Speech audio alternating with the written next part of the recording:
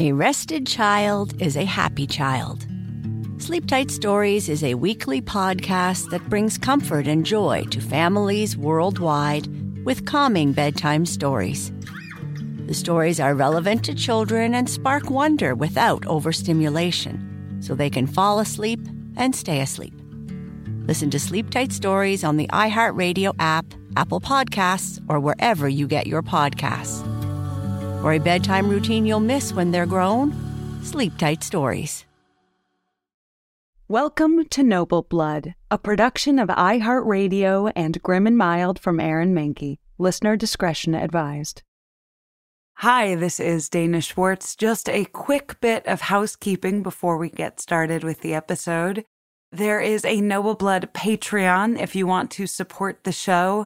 We have episode scripts, there are exclusive stickers, and my friend Karama Dankwa and I do a full rewatch podcast of the television show Reign about Mary, Queen of Scots. So all of that is available on the Patreon. The link is in the bio. We also have merch. There's a link for that. And also, very exciting, I'm teaching a writing class this fall that I'm so thrilled about. It's going to be a course on horror writing. There's a link in the episode description. What's really exciting is it's a virtual class, so you can be absolutely anywhere. It's completely remote and over Zoom. I love teaching writing. I love talking about writing.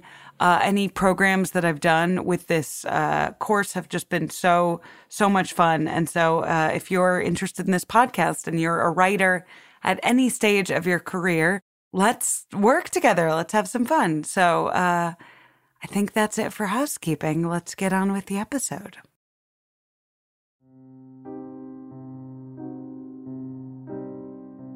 The British painter William Frederick Yeats returned to London in 1859 after a few years spent studying and adventuring around Italy.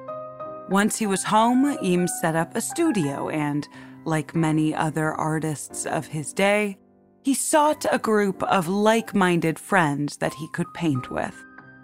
Before long, he succeeded, and the St. John's Wood Clique was born.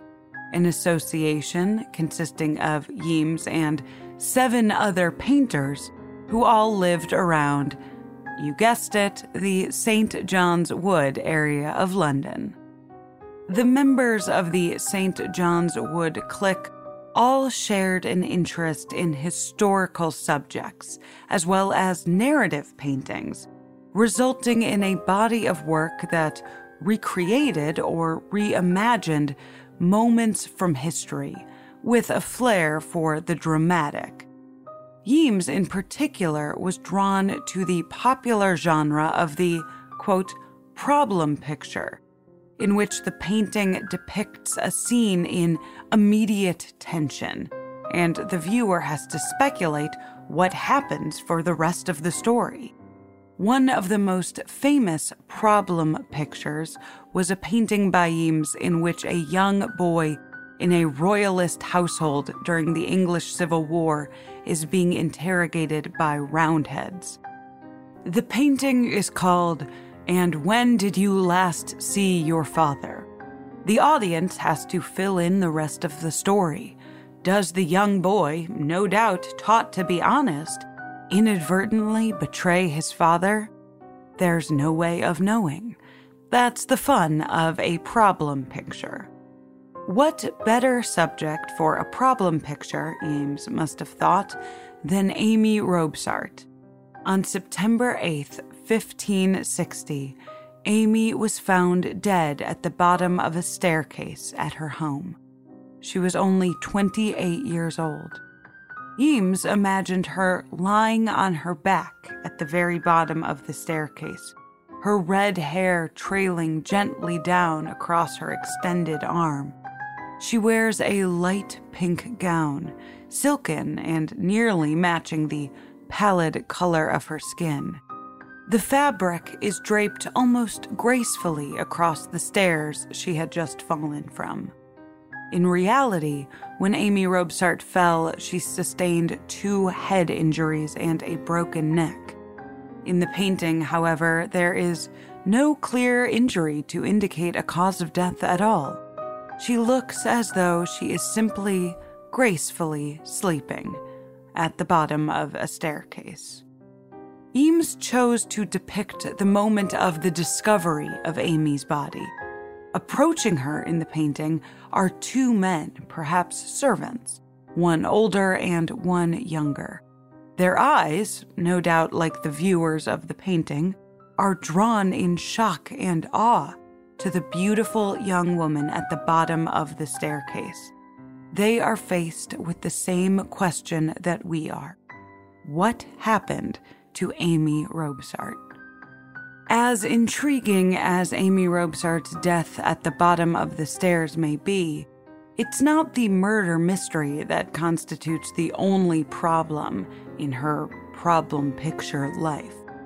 Because Amy Robsart was not just any young woman dying under suspicious circumstances.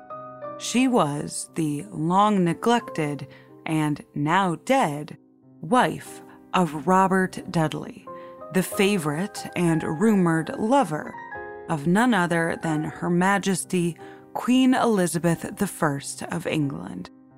Problem for Amy, indeed. I'm Dana Schwartz, and this is Noble Blood.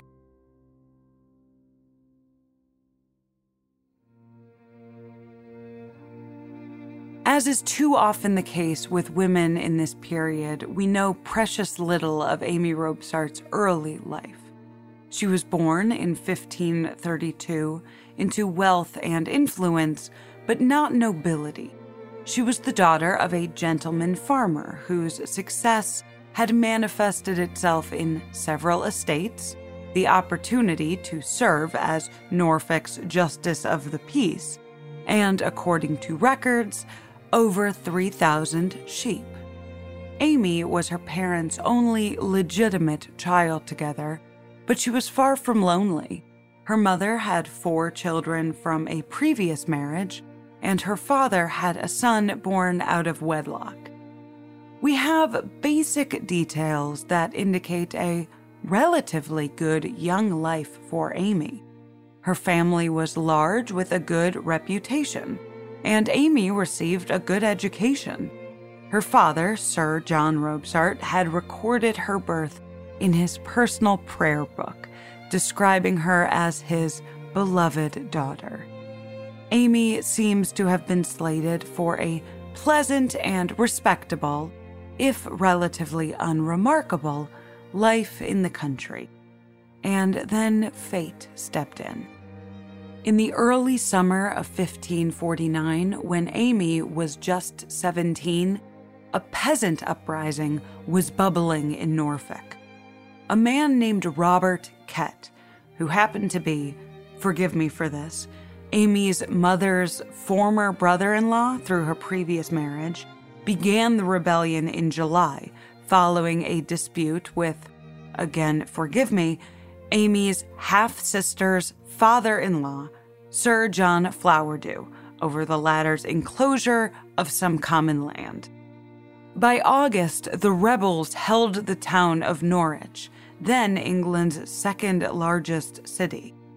After a failed first attempt to quash the rebellion, the Duke of Somerset, who was Lord Protector of England, sent a large army under John Dudley, the Earl of Warwick.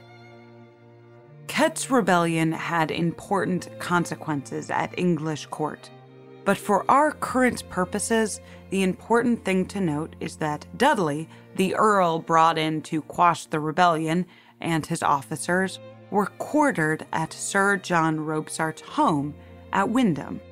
Also in tow were 2 of the Earl's sons, Ambrose and Robert Dudley, both going to the wars for the first time.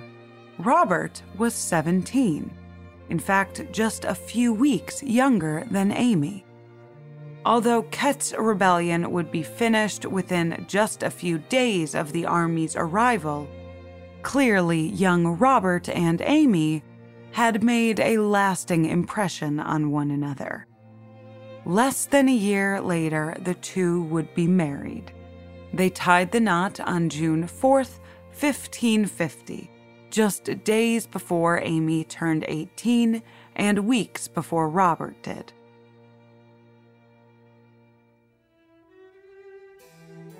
The then 12-year-old King Edward VI noted their wedding in his famously boring Child King diary, which we covered recently in the episode Edward VI Among the Women.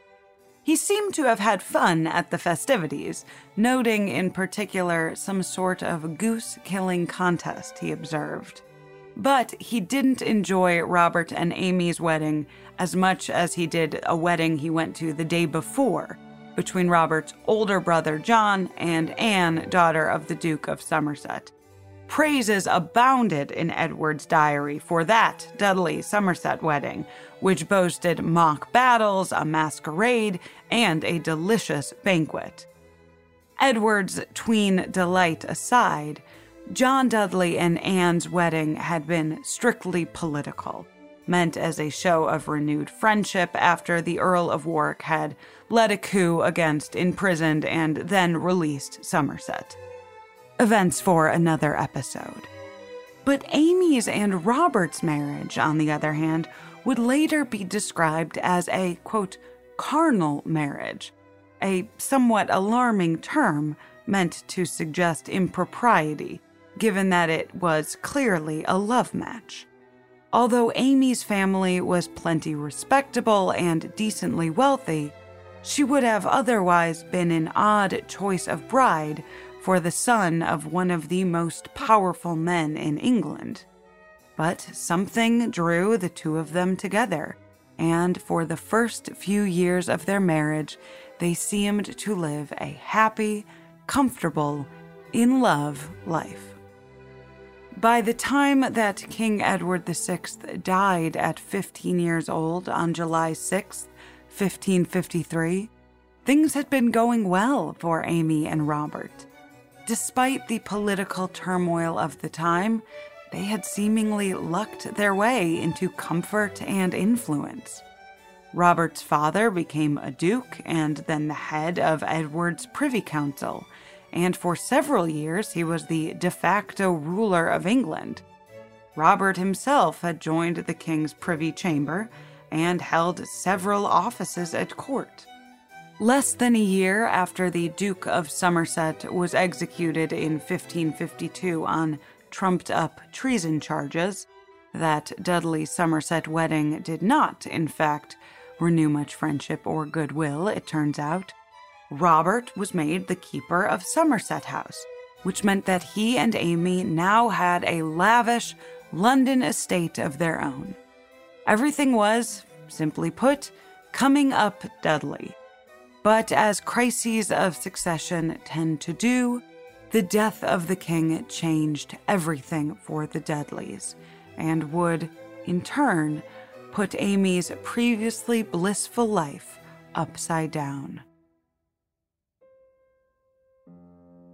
As had been the case for much of her life, it was one of Amy Dudley's many confusing in-laws who would cause the trouble that would begin to upend her peaceful existence. In May 1553, just a few months before King Edward died, Robert's younger brother, Guildford Dudley, married Lady Jane Grey. If that name sounds familiar, it's perhaps because she's best known as the 9 Days Queen, for her brief, disputed stint as Queen of England between the young Edward and his Catholic half-sister, Mary Tudor. We've covered that crisis of succession before on this podcast, so I won't bore you with the details again, but just know that when Jane was deposed on the 19th of July, 1553, Mary Tudor and her supporters saw the Dudley family as a threat to her succession. Robert, his father, and 4 of his brothers were all imprisoned in the Tower of London and condemned to death. Amy was allowed to visit her husband in the Tower beginning that September, but he remained imprisoned for over a year, and both his father and his brother Guildford were executed. His other brother, John, the one who had gotten married a day before him in a more fun wedding, died of an illness shortly following his release from prison. Robert Dudley's mother worked tirelessly for her remaining son's release, and she managed to secure it after befriending the nobles who arrived with Queen Mary's new husband, Philip II of Spain. Robert would finally be freed from the Tower in October 1554. Robert Dudley's imprisonment was certainly a turning point in Amy's life. After an unimaginably terrifying year spent worrying that her husband might be sent to the scaffold at any moment, Amy also had to contend with newfound financial precarity.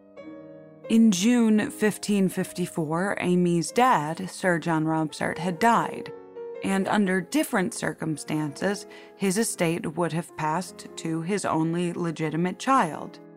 However, Robert and Amy's marriage contract had stipulated that she would not receive anything from her father's estate until both of her parents had passed. This would have been all well and good had Robert Dudley not been attainted following his release, meaning he was stripped of any property and hereditary titles. The Dudleys were left with almost nothing to call their own, rocked by scandal and relying on the goodwill of friends and family just to survive. But something else, something quieter, had begun brewing during that fateful year Robert spent in the Tower of London. A few months into his imprisonment, Robert was reunited with an old childhood friend who was jailed for a suspected role in a recent Protestant rebellion. That friend just happened to be the younger half-sister of the Queen, who, in just a few short years, would ascend to the throne herself as Queen Elizabeth I.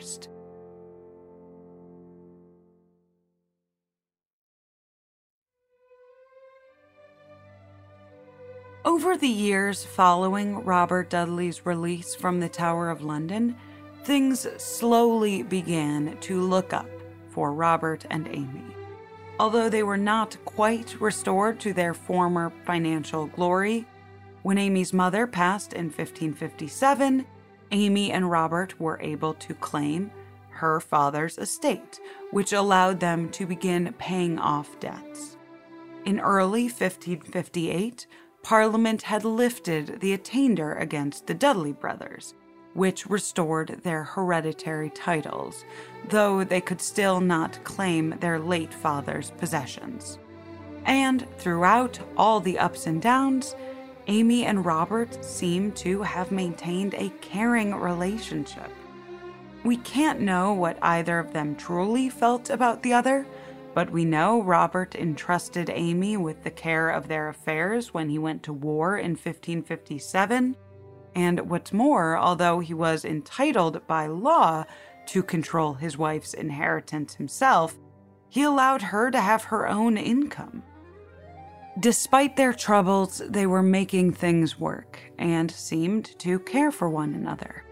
But then, on November 17, 1558, Queen Elizabeth I succeeded to the throne.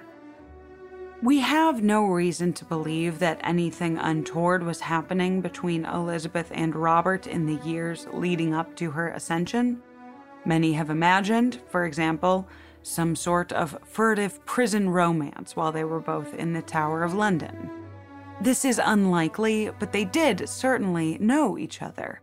Dudley would later remark to a French ambassador that they had been friends since the Queen was 8 years old. Elizabeth may have been among the guests at Robert's wedding to Amy. And so, although we have no specific record of any interaction between Robert and Elizabeth while they were both imprisoned in the Tower, let alone romantic or sexual interaction, it is believed that their shared experience became a point of connection for them. From the moment of Elizabeth's ascension, Dudley was rarely away from her side. He was declared master of the horses within a day of her taking the throne, which sounds like a made-up job, but was, in fact, not only important, but also guaranteed close personal access to the queen. Rumors began to swirl almost immediately of a brewing romance between the queen and her favorite. The favorite's wife was not invited to court.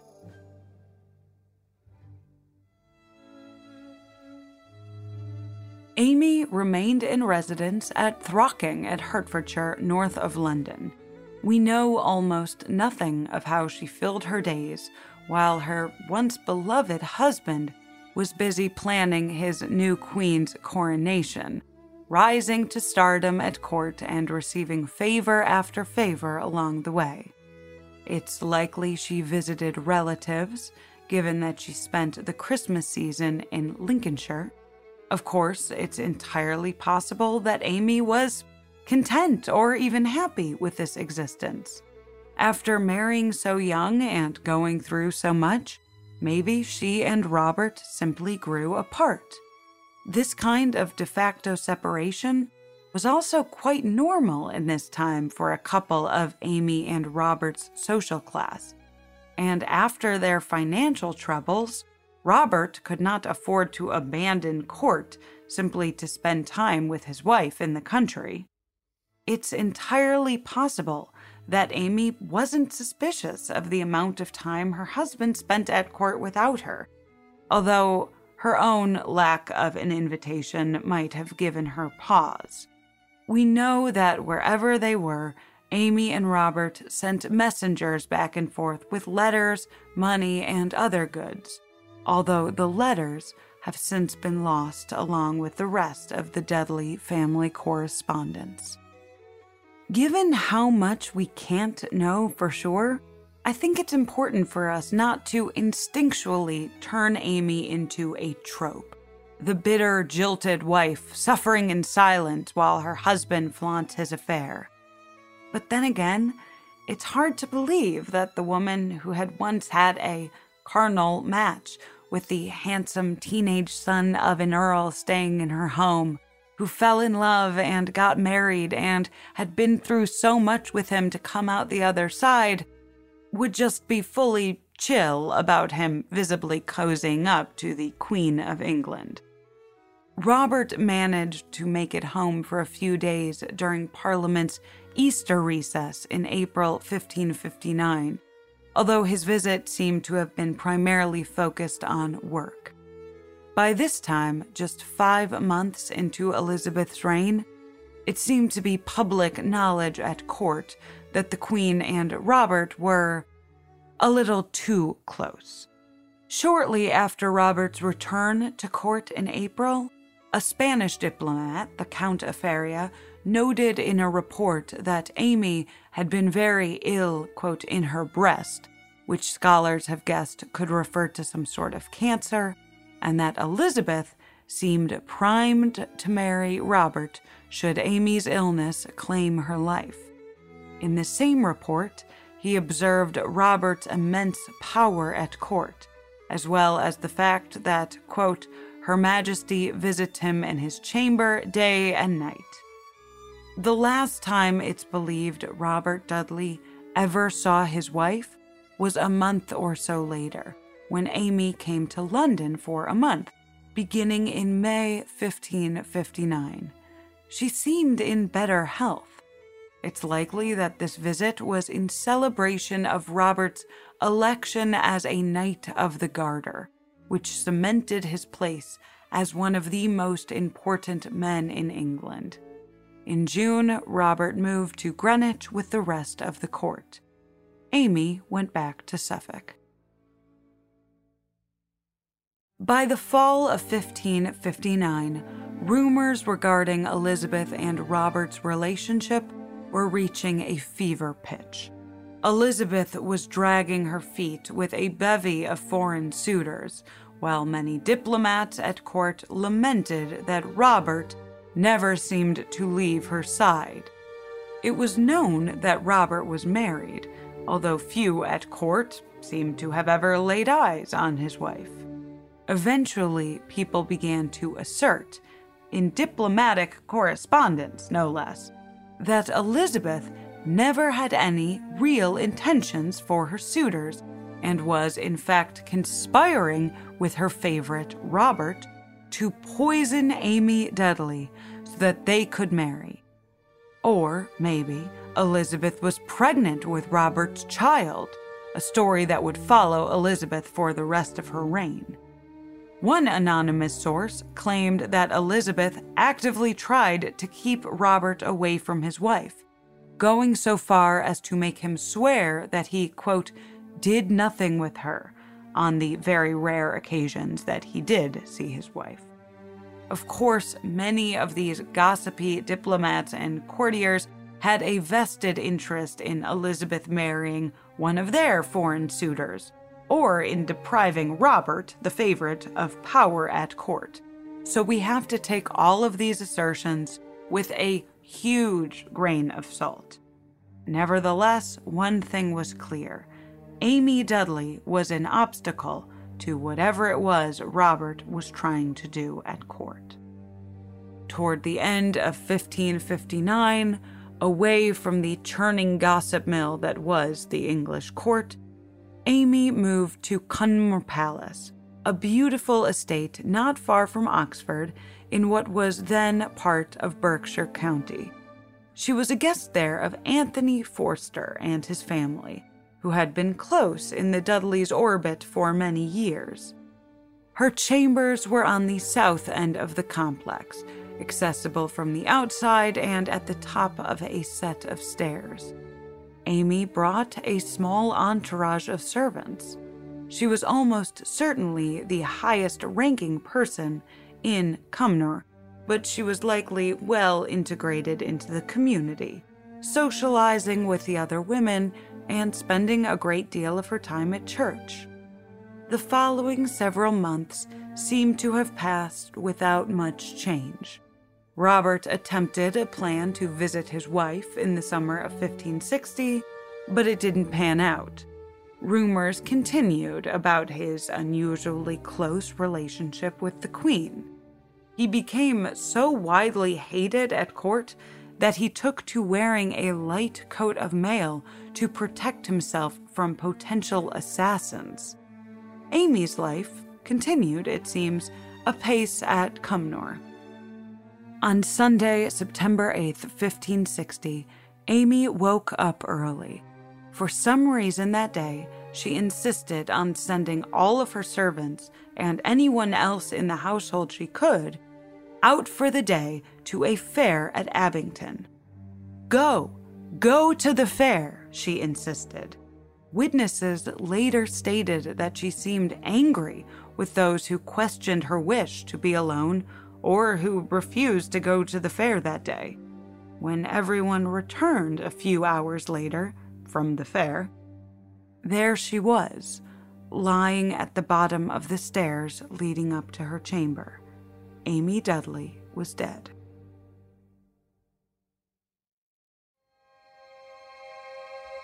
There is perhaps no better feeling for a historian or an archivist than discovering a piece of evidence that helps to answer a long-burning historical question. It can be a historic moment in and of itself, finding something that had been lost or that we never knew existed, something that changes how we see the past. That must have been the feeling for the person who found the coroner's report on Amy's death, which was believed to have been lost in the UK National Archives until 2008. Before this, there were a few primary theories as to what happened. First, there was the worst-case scenario, and also the most intriguing, that Amy Robsart was murdered. This is an old suspicion, dating back practically to the moment Amy died. In his letters written to his steward during the immediate aftermath, Robert Dudley seemed keenly aware that suspicion could fall on him. For what it's worth, it seems unlikely that Robert did orchestrate his wife's death. In fact, her death proved disastrous for Dudley, although he remained a prospect for marriage for Elizabeth to some extent for several more years. The scandal that ensued from Amy's death all but confirmed that he and Elizabeth would never marry. People whose spouses die under mysterious circumstances usually don't marry queens of England. Historians have also noted Dudley's apparent distress in his correspondence following Amy's death, which seems to indicate that he didn't expect it. Nevertheless, many, especially Robert's enemies at court, suspected or pretended to suspect him of following through on a plot to kill his wife so that he could marry Elizabeth and become king. John Appleyard, Amy's half-brother, suspected foul play, although he did not believe Robert Dudley to be responsible. Several years later, in 1567, John was approached, apparently on behalf of the Duke of Norfolk and the Earl of Sussex, whose representatives offered a cash reward in exchange for John publicly accusing Robert Dudley of having murdered Amy. By this point, Dudley was the Earl of Leicester, and the accusations certainly would have helped jealous rivals take his reputation down a peg. But Appleyard reportedly refused, and he went to Robert with his concerns. Robert was apparently furious, both at the plot against him and that his wife's death remained a matter of speculation despite the case having been closed for several years. The Privy Council investigated the plot and imprisoned Appleyard to interrogate his claims regarding these high-level officials. John was questioned by members of the Privy Council, but recanted his story in the end, and he requested to see the coroner's report, which he said alleviated his concerns.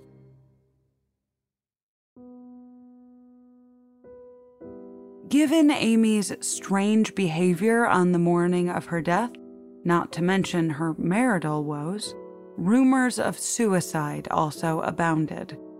This theory seems to have been first put forward by Amy's devoted maid, Mrs. Pictou, who, despite saying she believed the death was an accident, admitted that Amy could have had thoughts of suicide. For those of you who love the CW show Reign like I do, you know that this theory has had some cultural sticking power.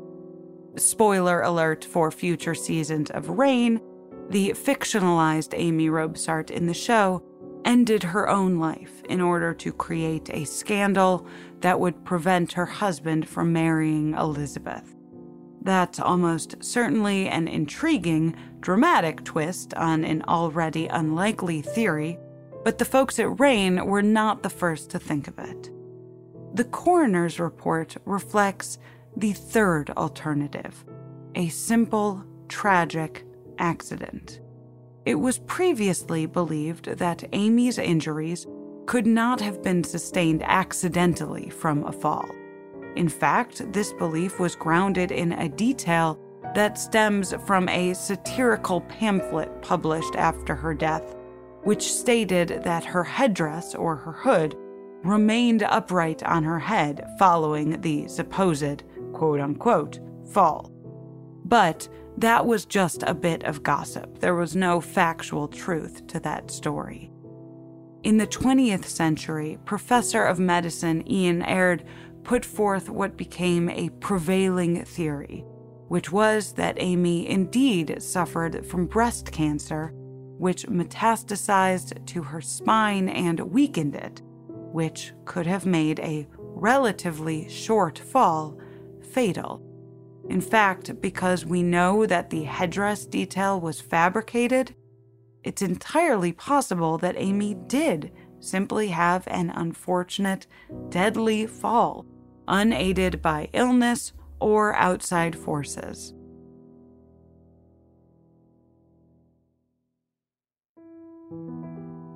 Although the discovery of the report provided answers in some ways, and perhaps helps us narrow down the potentialities, the intrigue surrounding Amy's death is too big to be tamped down by a single piece of paper. The discovery in 2008 brought speculation to a new level not seen in many years, but it just continued the mystery because, according to the coroner's report, the head injuries listed could reasonably have resulted from accident, suicide, or foul play. She fell down the stairs and hit her head. We don't know how or why she fell down the stairs. In a confusing twist, the report opened up the possibility of an accident, but aside from offering us the official opinion of a jury, it doesn't rule out the alternatives. While most modern historians have absolved Robert Dudley of responsibility for his wife's death, and many have eschewed the idea of foul play altogether, the idea of a murderous plot has remained enticing. Some have ventured that someone at court with reason to smear Robert Dudley, that is, just about anyone, could have orchestrated the murder to frame him. Some scholars and enthusiasts have put forth Elizabeth's chief advisor, William Cecil, although it seems unlikely he would have risked either the Queen's or his own reputation just to ruin Robert's. Several scholars have suggested that though the jury in the end did decide the official cause of death was an accident, someone, maybe even Robert Dudley, could have influenced the jury. But that raises even more questions. He could have influenced them to say it was an accident to cover up a murder, but it also could have been to cover up a suicide, because an accident would have been considered less shameful. Amy's grave has been lost, although a floor slab remains dedicated to her at St. Mary's Church in Oxford. Without a body, we may never know for sure what happened to her, and it's likely that speculation will continue as it has in waves, possibly forever. For his part, Robert Dudley went on to remain at the center of Elizabeth's court for the rest of her life. Although he, and perhaps Elizabeth also, entertained hopes that they might someday be able to wed, eventually Robert accepted the fact that it would never happen. He married Lettice Knowles, a cousin, and if portraits are to be believed, a look-alike of Queen Elizabeth's, in secret in 1578. When Elizabeth found out about the nuptials, she permanently banned Lettice from court and refused to even acknowledge the marriage. But no scandal would ever stick to Robert quite like his first wife, Amy Robsart. The satirical pamphlet that first put forth the headdress story, a story that furthered the murder theory for literally hundreds of years, and which was the first appearance of Amy's death in print, was published in 1584, almost 25 years after Amy's death, and 6 years into Robert's new marriage. When it comes to gossip and scandal at court, you never forget your first.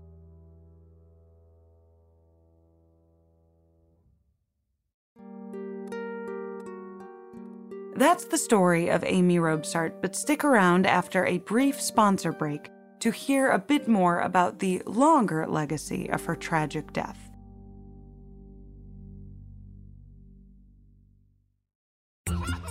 When your child fights sleep, it can feel like a battle you'll never win. Imagine a bedtime routine you all look forward to, where you cuddle in and let the stress of the day melt away. Welcome to Sleep Tight Stories, a calming weekly podcast that brings bedtime stories, cuddles, and comfort to families worldwide. The stories are quirky, relatable, and spark wonder without overstimulation, so listeners can fall asleep and stay asleep.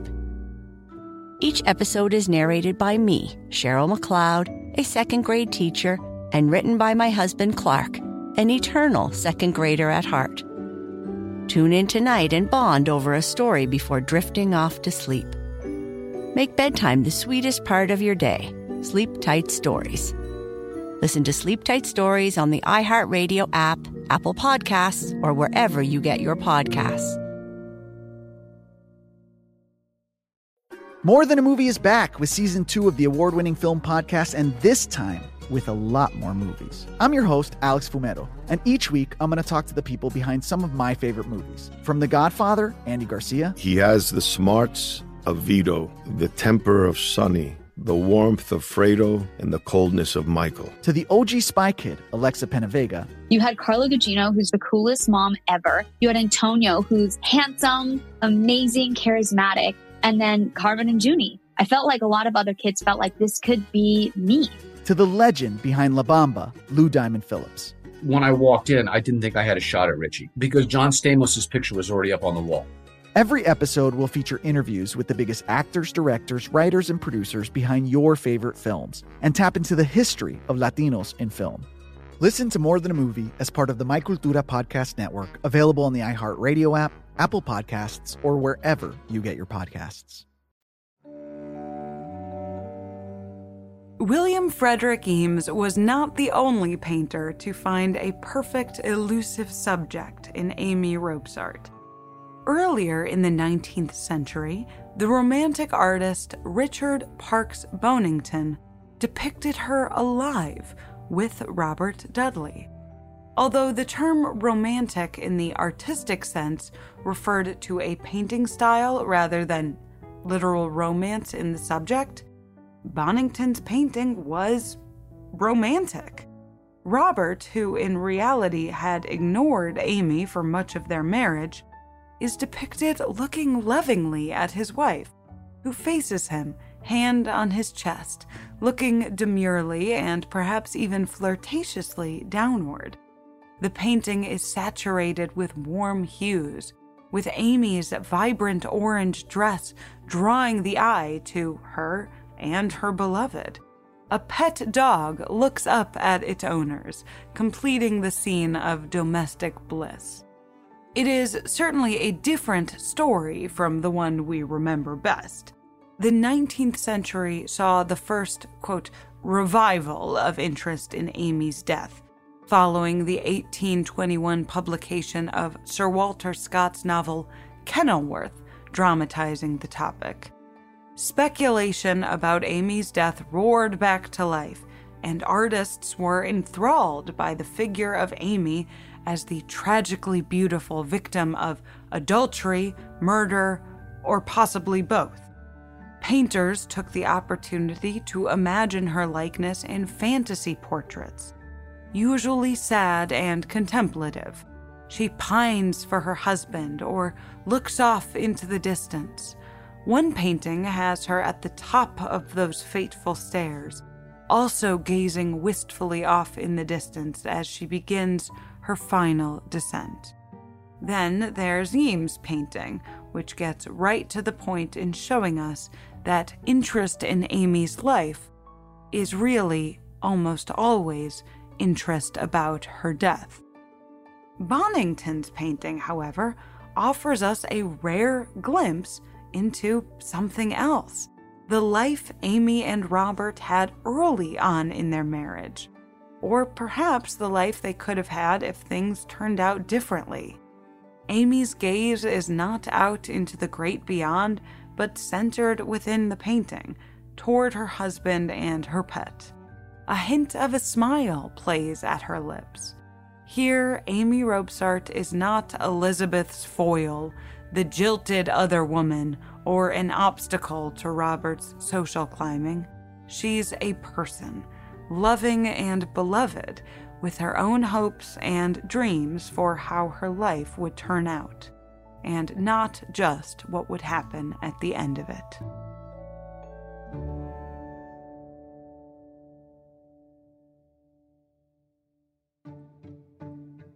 Noble Blood is a production of iHeartRadio and Grim and Mild from Aaron Mahnke. Noble Blood is created and hosted by me, Dana Schwartz. with additional writing and researching by Hannah Johnston, Hannah Zwick, Mira Hayward, Courtney Sender, and Lori Goodman. The show is edited and produced by Noemi Griffin and Rima Il-Kayali, with supervising producer Josh Thane and executive producers Aaron Mankey, Alex Williams, and Matt Frederick. For more podcasts from iHeartRadio, visit the iHeartRadio app, Apple Podcasts, or wherever you listen to your favorite shows.